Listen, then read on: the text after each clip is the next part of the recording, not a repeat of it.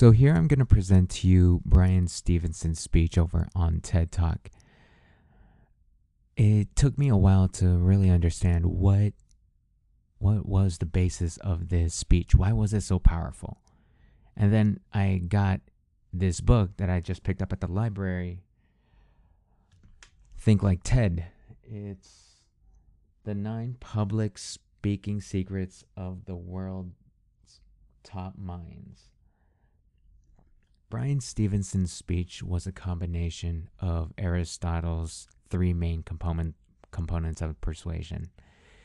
It had ethos, it had logos, and it had pathos. And this speech was pathos dominant. If you open the book and see that pie chart, it says, I think it said 60%, or even higher of pathos, and then logos and ethos was 10%, and logos was, I think, like 20 or something like that, or 25. But what made this so intriguing is that this I am going to show you is going to be the example, and just pay attention on how he picks his word speech pattern, because every word in it is precisely deliberated in a sense. So I really hope you enjoy this. I know I definitely will, and I hope you enjoy the rest of your day. Have a good day.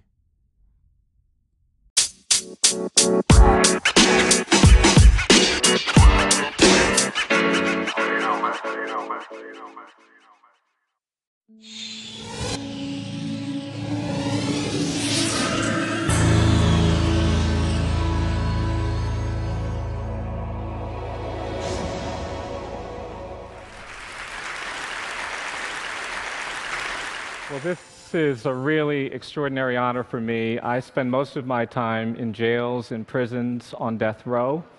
I spend most of my time in very low-income communities, in the projects and places where there's a great deal of hopelessness. And being here at TED and seeing the stimulation, hearing it, has been very, very energizing to me. And one of the things that's emerged in my short time here is that TED has an identity. And you can actually say things here that have impacts around the world, and sometimes when it comes through TED, it has meaning and power that it doesn't have when it doesn't. And I mention that because I think identity is really important. And we've had some fantastic presentations, and I think what we've learned is that if you're a teacher, your words can be meaningful, but if you're a compassionate teacher, they can be especially meaningful. If you're a doctor, you can do some good things, but if you're a caring doctor, you can do some other things. So I want to talk about the power of identity. And I didn't learn about this actually practicing law and doing the work that I do. I actually learned about this from my grandmother. I grew up in a house that was the traditional African-American home that was dominated by a matriarch, and that matriarch was my grandmother. She was tough, she was strong, she was powerful. She was the end of every argument in our family. She was the beginning of a lot of arguments in our family. She was the daughter of people who were actually enslaved. Her parents were born in slavery in Virginia in the 1840s. She was born in the 1880s, and the experience of slavery very much shaped the way she saw the world. My grandmother was tough, but she was also loving. When I would see her as a little boy, she'd come up to me and she'd give me these hugs, and she'd squeeze me so tight I could barely breathe. And then she'd let me go. And an hour or two later, if I saw her, she'd come over to me and she'd say, "Bryan, do you still feel me hugging you?" And if I said no, she'd assault me again, and if I'd say yes, she'd leave me alone. And then she just had this quality that you always wanted to be near her. And the only challenge was that she had 10 children. My mom was the youngest of her 10 kids, and sometimes when I would go and spend time with her, it'd be difficult to get her time and attention. My cousins would be running around everywhere, and I remember when I was about 8 or 9 years old, waking up one morning, going into the living room, and all of my cousins were running around, and my grandmother was sitting across the room staring at me. And at first I thought we were playing a game. And I would look at her and I'd smile, but she was very serious. And after about 15 or 20 minutes of this, she got up and she came across the room and she took me by the hand And she said, come on, Brian, you and I are going to have a talk. And I remember this just like it happened yesterday.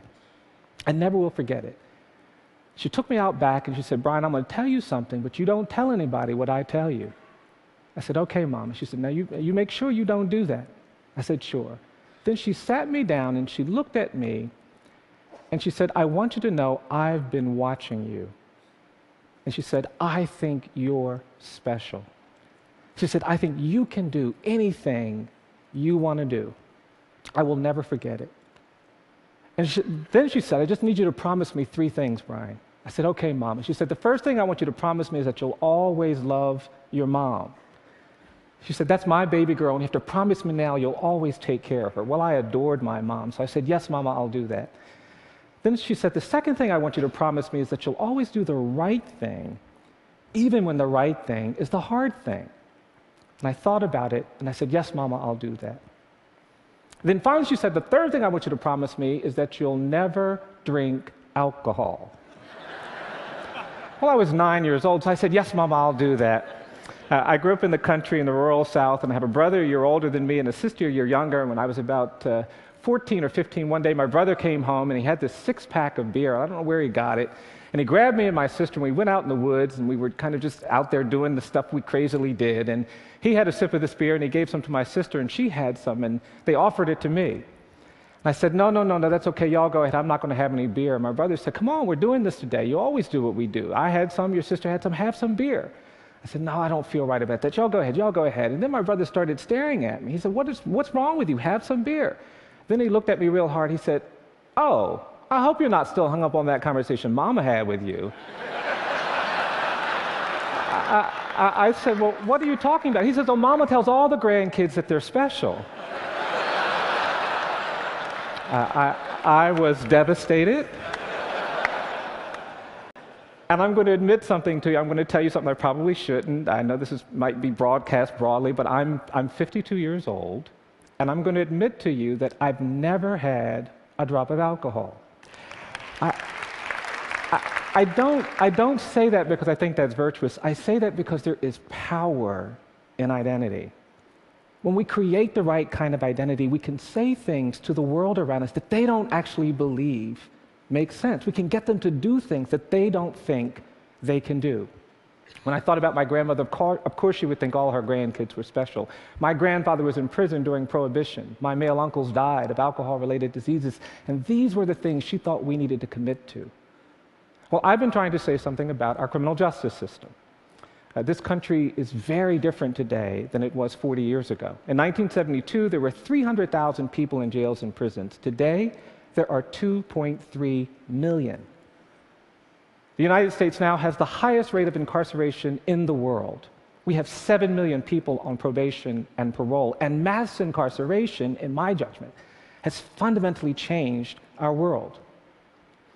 In poor communities and communities of color, there is this despair, there is this hopelessness that is being shaped by these outcomes.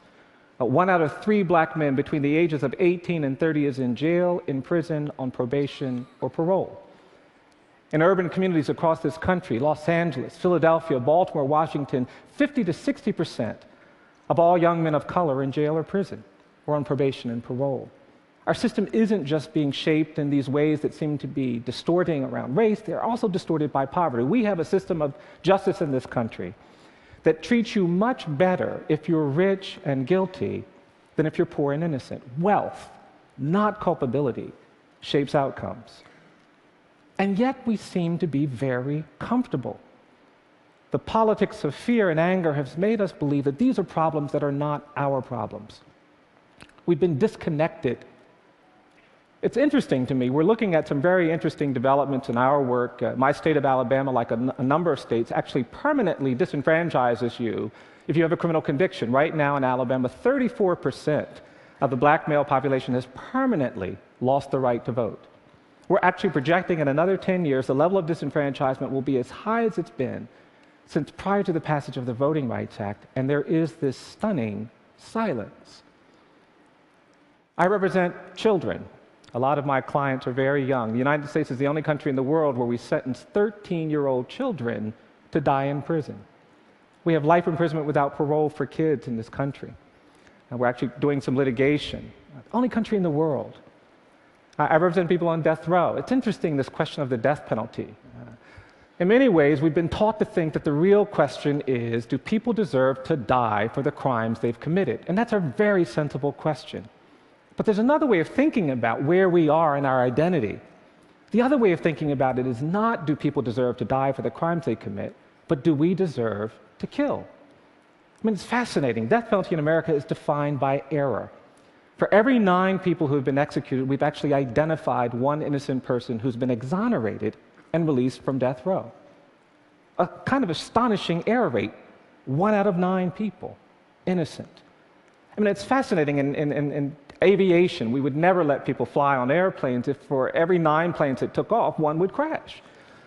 But somehow we can insulate ourselves from this problem. It's not our problem.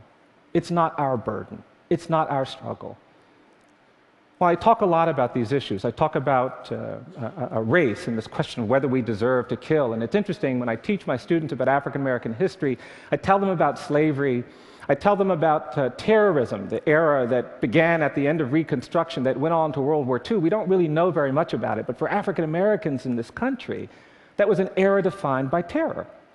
In many communities, people had to worry about being lynched. They had to worry about being bombed. It was the threat of terror that shaped their lives. And these older people come up to me now, and they say, Mr. Stevenson, you give talks, you make speeches, you tell people to stop saying we're dealing with terrorism for the first time in our nation's history after 9/11.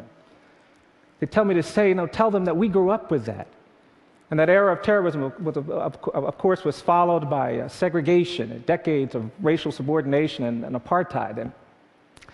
And yet we have in this country this dynamic where we really don't like to talk about our problems. We don't like to talk about our history. And because of that, we really haven't understood what it's meant to do the things we've done historically.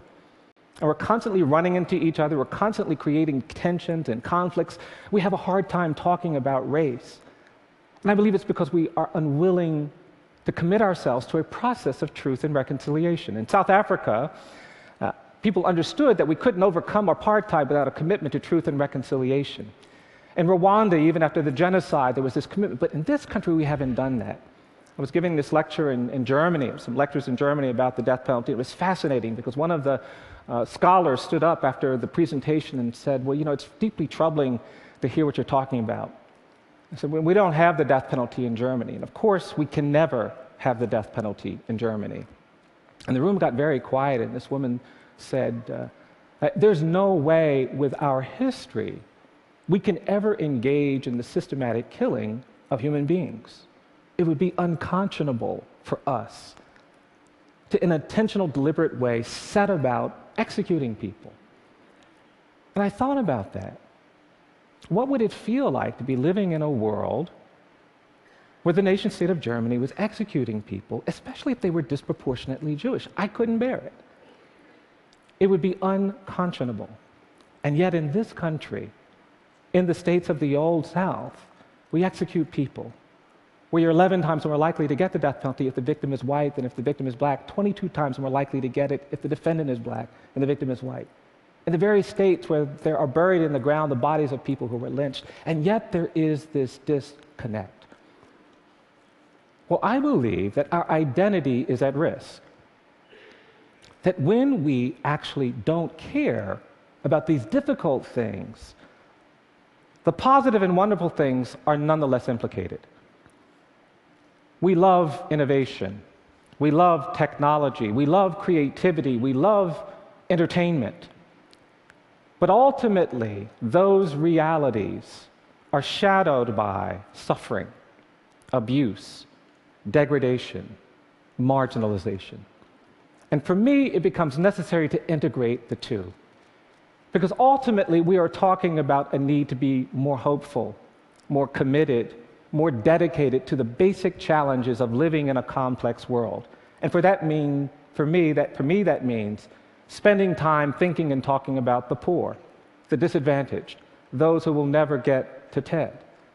But thinking about them in a way that is integrated in our own lives.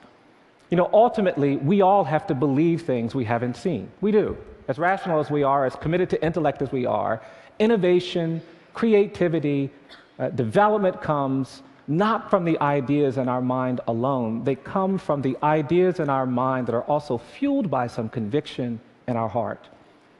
And it's that mind-heart connection that I believe compels us to not just be attentive to all the bright and dazzling things, but also the dark and difficult things. Václav Havel, the great Czech leader, talked about this. He said, when we were in Eastern Europe and dealing with oppression, we wanted all kinds of things, but mostly what we needed was hope, an orientation of the spirit, a willingness to sometimes be in hopeless places and be a witness. Well, that orientation of the spirit is very much at the core of what I believe even TED communities have to be engaged in. There is no disconnect around technology and design that will allow us to be fully human until we pay attention to suffering, to poverty, to exclusion, to unfairness, to injustice. Now, I will warn you that this kind of identity is a much more challenging identity than ones that don't pay attention to this. It will get to you. I had the great privilege when I was a young lawyer of meeting Rosa Parks, and Ms. Parks used to come back to Montgomery every now and then, and she would get together with two of her dearest friends, these older women, Johnny Carr, who was the organizer of the Montgomery bus boycott, an amazing African-American woman, and Virginia Durr, a white woman whose husband, Clifford Durr, represented Dr. King. And these women would get together and just talk. And every now and then, Ms. Carr would call me, and she'd say, Brian, Ms. Parks is coming to town, and we're going to get together and talk. Do you want to come over and listen? And I'd say, yes, ma'am, I do. And she said, well, what are you going to do when you get here? I said, I'm going to listen. And I'd go over there, and I would just listen. It would be so energizing and so empowering. And one time I was over there listening to these women talk, and after a couple of hours, Ms. Parks turned to me and she said, now, Brian, tell me what the Equal Justice Initiative is. Tell me what you're trying to do.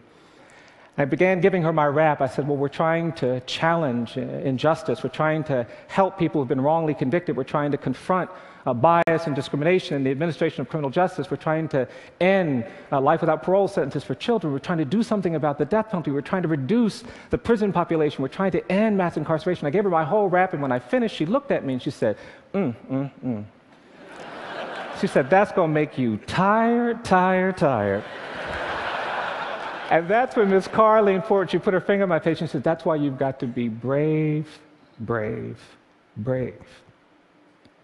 And I actually believe that the TED community needs to be more courageous. We need to find ways to embrace these challenges, these problems, the suffering. Because ultimately, our humanity depends on everyone's humanity. I've learned very simple things doing the work that I do. It's just taught me very simple things. I've come to understand and to believe that each of us is more than the worst thing we've ever done. I believe that for every person on the planet. I think if somebody tells a lie, they're not just a liar. I think if somebody takes something that doesn't belong to them, they're not just a thief. I think even if you kill someone, you're not just a killer. And because of that, there's this basic human dignity that must be respected by law. I also believe that in many parts of this country, and certainly in many parts of this globe, that the opposite of poverty is not wealth. I don't believe that. I actually think in too many places, the opposite of poverty is justice. And finally, I believe that despite the fact that it is so dramatic and so beautiful and so inspiring and so stimulating, we will ultimately not be judged by our technology. We won't be judged by our design. We won't be judged by our intellect and reason. Ultimately, you judge the character of a society, not by how they treat the rich and the powerful and the privileged, but by how they treat the poor, the condemned, the incarcerated. Because it's in that nexus that we actually begin to understand truly profound things about who we are.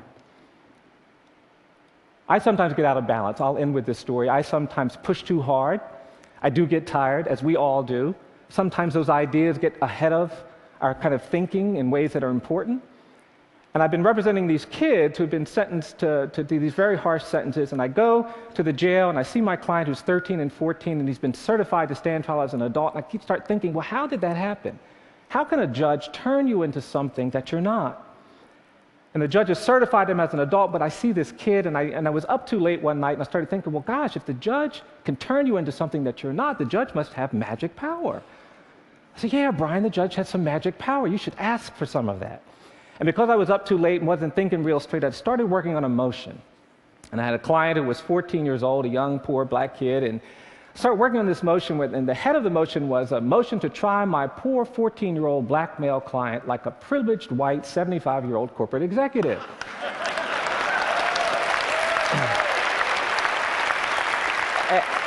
And I put in my motion that there was prosecutorial misconduct and police misconduct and judicial misconduct. There was a crazy line in there about how there's no conduct in this county, it's all misconduct. And the next morning I woke up and I thought, now, did I dream that crazy motion or did I actually write it? And to my horror, not only had I written it, but I had sent it to court. A couple months went by and I just had forgotten all about it. And I finally decided, oh gosh, I got to go to the court and do this crazy case. And I got in my car and I was feeling really overwhelmed. And I got in my car and I went to this courthouse and I was sitting, oh, this is going to be so difficult, so painful. I finally got out of the car and I started walking up to the courthouse. And as I was walking up the steps of this courthouse, there was an older black man who was the janitor in this courthouse. When this man saw me, he came over to me and he said, who are you? I said, I'm a lawyer. He said, you're a lawyer? I said, yes, sir. And this man came over to me and he hugged me. And he whispered in my ear, he said, I'm so proud of you. And I have to tell you, it was energizing. It connected deeply with something in me about identity, about the capacity of every person to contribute to a community, to perspective that is hopeful. Well, I went into the courtroom, and as soon as I walked inside, the judge saw me coming in. He said, Mr. Stevenson, did you write this crazy motion? I said, yes, sir, I did. And we started arguing. People started coming in because they were just outraged. I had written these crazy things. And police officers were coming in, and assistant prosecutors and clerk workers. And before I knew it, the courtroom was filled with people angry that we were talking about race, that we were talking about poverty, that we were talking about inequality. And out of the corner of my eye, I could see this janitor pacing back and forth, and he kept looking through the window, and he could hear all of this hollering. He kept pacing back and forth. And finally, this older black man, with this very worried look on his face, came into the courtroom and sat down behind me, almost at counsel table. About 10 minutes later, the judge said we would take a break, and during the break, there was a deputy sheriff who was offended that the janitor had come into court. And this deputy jumped up, and he ran over to this older black man. He said, Jimmy, what are you doing in this courtroom?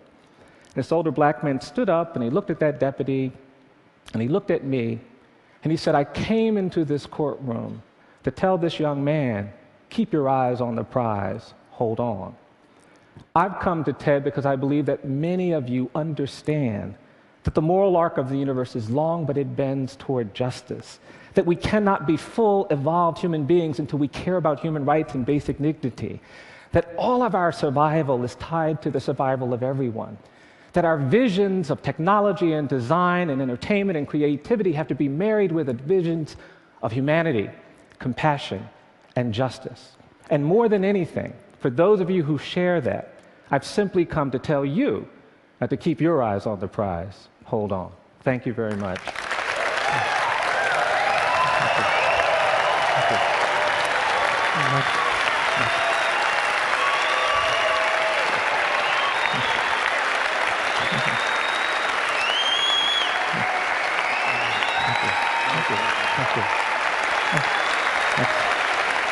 Brian, so you heard and saw an obvious desire by this audience, this community, to help you on your way and to do something on this issue. Other than writing a check, what could we do?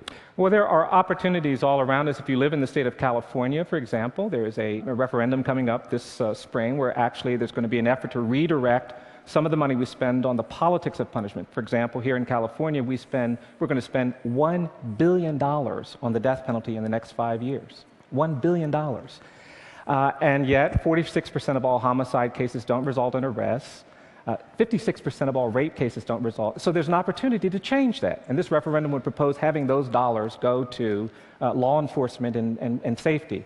And I think that opportunity exists all around us. Now, there's been this huge decline in crime in America over the last 3 decades. And part of the narrative of that is sometimes that it's about increased incarceration rates. What would you say to someone who believed that? Well, actually, the violent crime rate has remained relatively stable. You know, the great increase in mass incarceration in this country wasn't really in violent crime categories. It was this misguided war on drugs. That's where the dramatic increases have come in our prison population.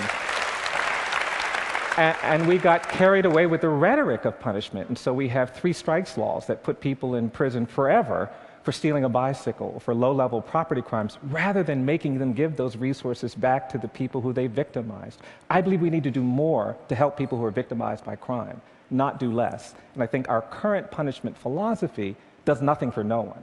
And I think that's the orientation that we have to change.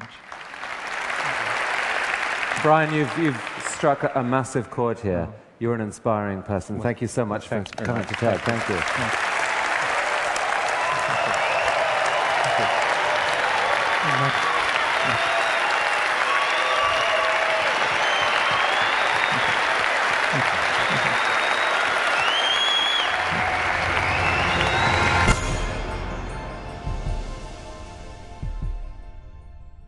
What is happening, you freak hoes?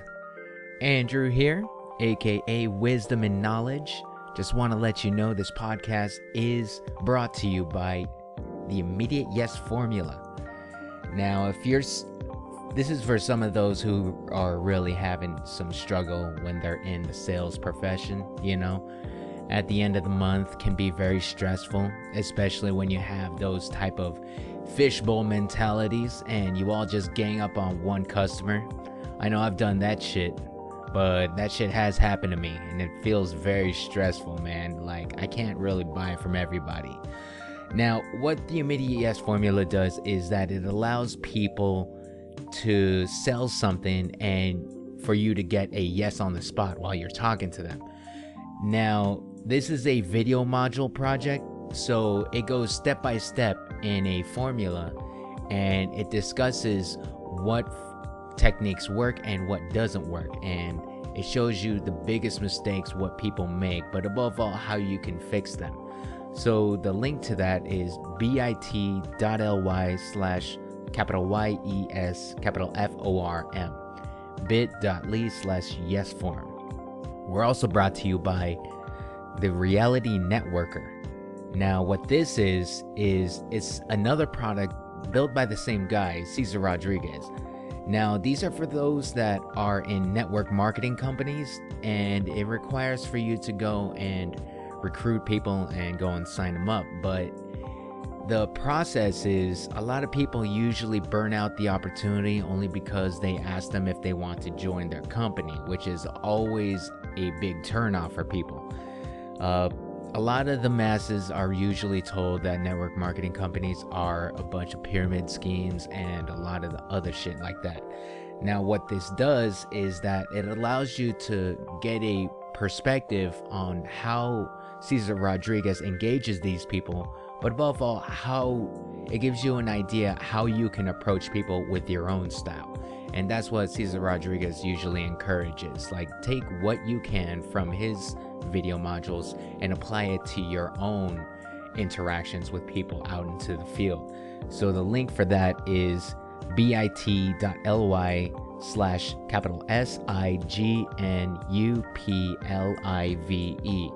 bit.ly/signuplive. Don't forget, sign is capital S, okay? Now, the last thing is we're also brought to you by Digital Altitude. Now, this is for the product that is for people that have no idea how to make money online and don't know what it's like to be an online entrepreneur. Now, this product not only gives you a little product demo on how the company works, but the compensation plan is incredible.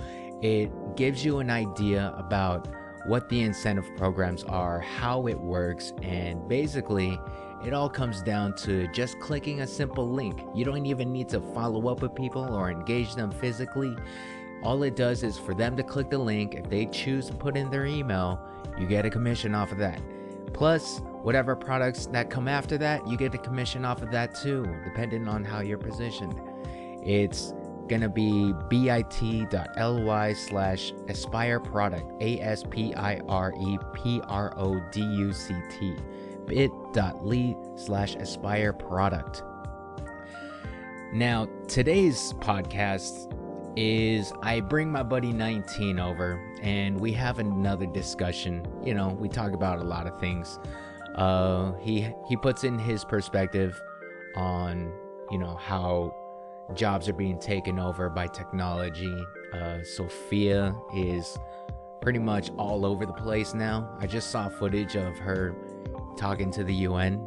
Now, I thought that was pretty scary, but we also talk about other things, but this is usually how we talk, you know, every single day. So get a glimpse of how our conversations are like, you know, every single day, and you'll have a better understanding. But here, I really hope you enjoy and pick something up from it. All right, enjoy. Higher consciousness. All right, enjoy.